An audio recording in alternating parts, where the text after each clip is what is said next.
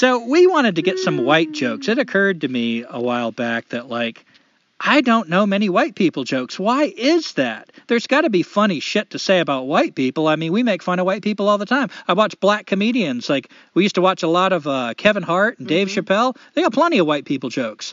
Why aren't we running into them? And I got some theories about this, but I guess I'll maybe get into my theories in a minute. But I want to hand this over to you, Teresa, because you did the research on this. And I was really interested, not just the jokes, before you get into that, but what it said about white people. Oh, well, yeah, I may let you down on this because I was in town, we were on Wi-Fi, I downloaded, when I say downloaded, I mean I went to a bunch of websites, opened them on my little phone that's not a phone, and then if you accidentally do anything when you're off of the internet, off of Wi-Fi, it, like, goes away. But I do remember the name of this New Republic article, I didn't get to read it, about white people co-opting racist jokes. And there was like a really good tag, like a sub-headline that was kind of funny. But I fucked it up, so there you go. Well, I remember you talking about how there was like websites that were saying like white people can't take a joke. Yeah, there's a... when I Googled, like, jokes about white people, there were a lot of articles that came up that said, you know, why can't, this is the thing that it said, why can't white people take racist jokes about white people?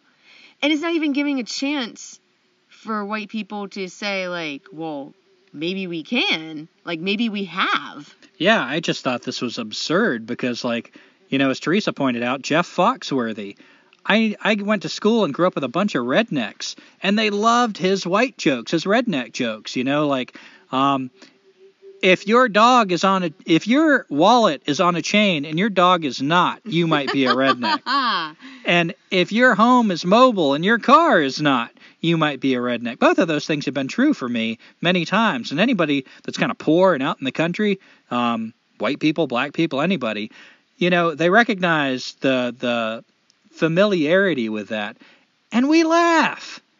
I just don't run into many white people jokes. It's not that I'm offended, it's that somebody come up with one. And the other thing about white people jokes, I guess, that I read, you know, that is something to share, is that a lot of times white people jokes make white people seem like rich and powerful and, you know, all the things that we generally are. And so it's kind of like, you know, just like reaffirming the place in the world of white people. So I'm not sure if they're looking for jokes that aren't doing that. Like redneck jokes, I think, are a totally different line of jokes. I think what puts white people in a different category in this is once you get past the white people can't dance kind of stuff, you know, it's sort of like, what can't white people do? The colonizers have, like, forced everybody to play their game. And so I feel like as white culture, there's kind of this feeling of like, we already won the game. We didn't only win the game, we defined the damn game. We've so deeply defined the game that the only game you can even conceive of at this point is to get a place at our table, to be white people.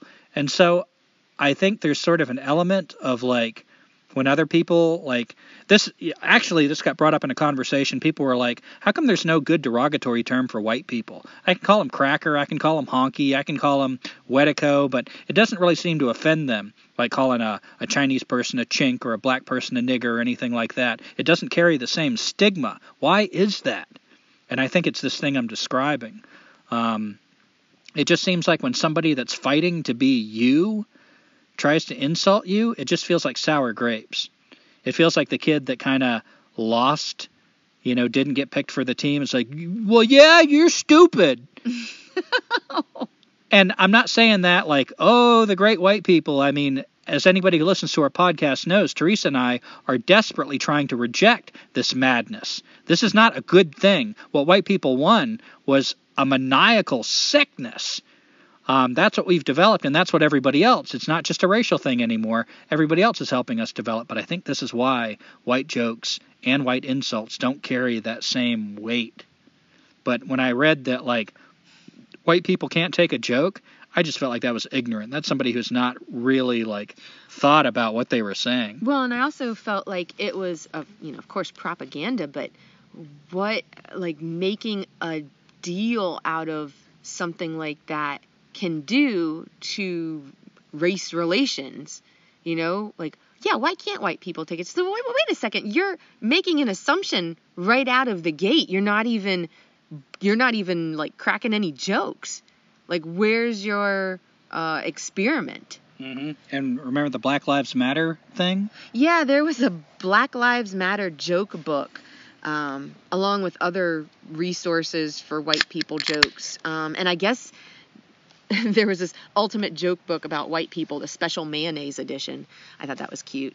But yeah, they were doing a Black Lives Matter joke book for raising money for supporting black causes, I guess, like Black Lives Matter. So I don't know. That was just kind of weird. Yeah, I thought that was an extremely poor taste, not because I'm offended at white jokes. We're about to share some white jokes we thought were some of the better ones. But because, when I counter Black Lives Matter and other people have said all lives matter, what they'll say is, well, we're not being racist. What the opponents that say all lives matter accuse the Black Lives Matter people of is this is racist.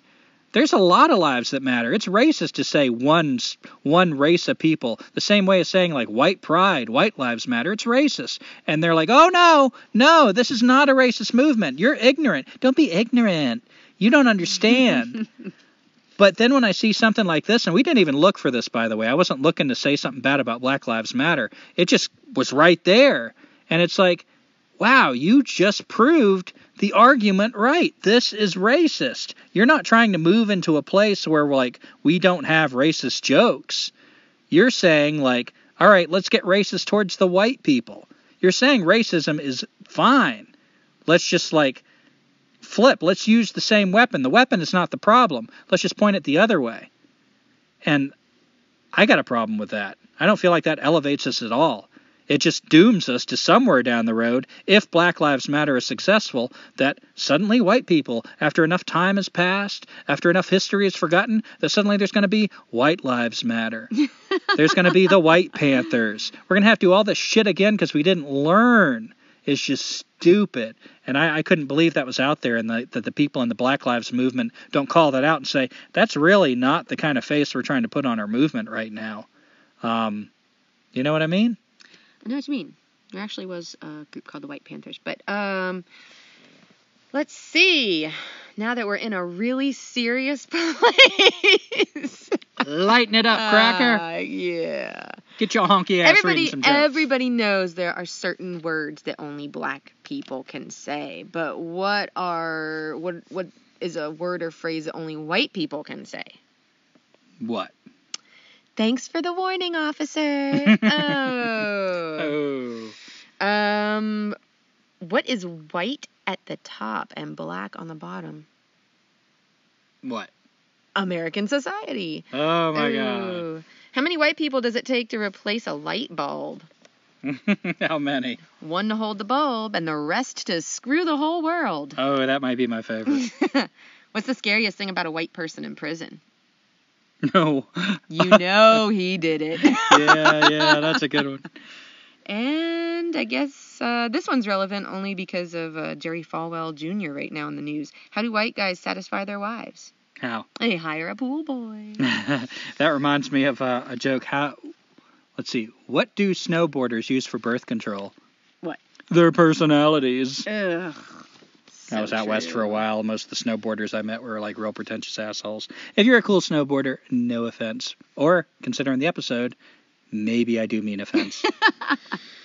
And I often wonder, with this political climate, everybody being so sensitive and prickly, are we coming to the end of jokes? Are we going to get to a point, like right around the corner? Is it already happening that we can't make jokes? Look at how many comedians, like things that 10, 20 years ago, we'd have laughed at. They were distasteful as hell.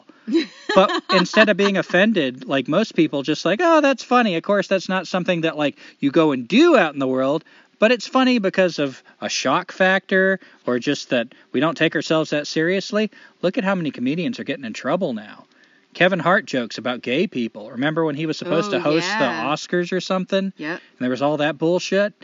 I wonder if we're getting to the end of jokes because there's so many serious, self-important people. Everybody's standing up and like, you can say that about me? And that's really sad because I just want to jump in here, steal your thunder. There is something like I alluded to earlier with Osho. Like there's something that happens when you laugh. And it can be achieved by kind of fake laughter. I went to this laughter meditation thing one time, and I'll be honest with you, I thought it was a little bit too close to like losing my mind. Is that what happened? Yes. But just laughing at a good joke, even like we talked about laughing at things where we're uncomfortable. Like what does that mean? What does that do? And I think it's when you have a really good laugh, it empties your mind. For that moment, that really quick second, your mind is blank. Mm-hmm.